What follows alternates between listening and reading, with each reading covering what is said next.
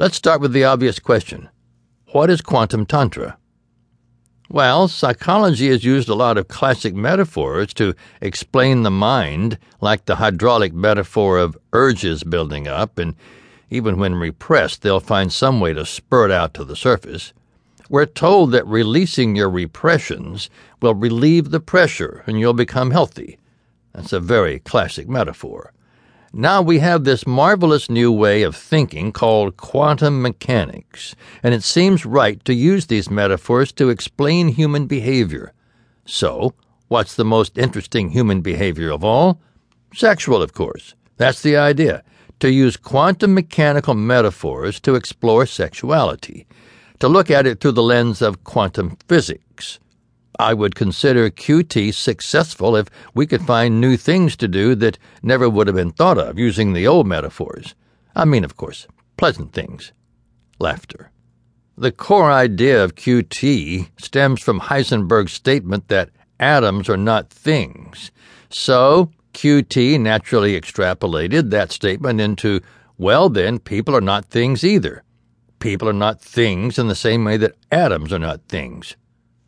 What are things, I asked. Things are entities that have attributes, whether you look at them or not. They're big, they're solid and such. You can list their attributes. Non-things or quantum objects, like atoms or molecules, don't have attributes. They are basically clusters of oscillating possibilities. The possibilities not even being well defined. They might reward us to look that way at people as oscillating possibilities. He took a long draw off his Dos Equis and signaled the waiter for another. So try and think of what the essence of quantum theory is, he continued. 3 adjectives: randomness, thinglessness, and interconnectiveness. Randomness I associate with the spontaneity that is within people. Uncertainty is the very essence of romance. It's what you don't know that intrigues you. Now, thinglessness is even more renunciatory, he went on. The notion of treating people like possibilities rather than fixed structures is a healthy one, I think. Interconnectiveness is the most fantastic feature of QT. Things are connected in the quantum world in such a way that only we did not think of it before the discovery of quantum mechanics. But I don't think we could have thought this way at all. It's so strange. The terrestrial belief system that comes the closest to quantum connectiveness is voodoo. Sympathetic magic? I queried. This was getting good. Yes, sympathetic magic, he replied. Of course, the voodoo concept is naive in comparison to QT's connectiveness. In voodoo, you do something like burn someone's hair or give them a headache. The quantum connection isn't that crude. It has more to do with timing.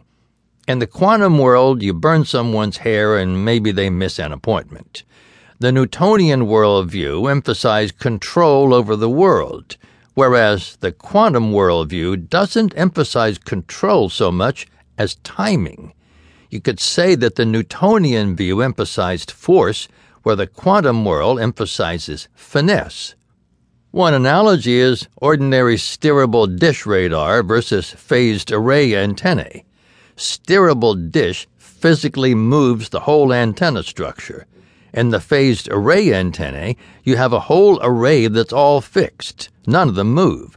But by changing the timing on these antennae, you get a virtual antenna that's pointed in any direction. That's an example of finesse rather than force. Quantum connection is like that. It's set up like voodoo by having something that the other person has interacted with, some sympathetic object. But what does that have to do with sex, I asked.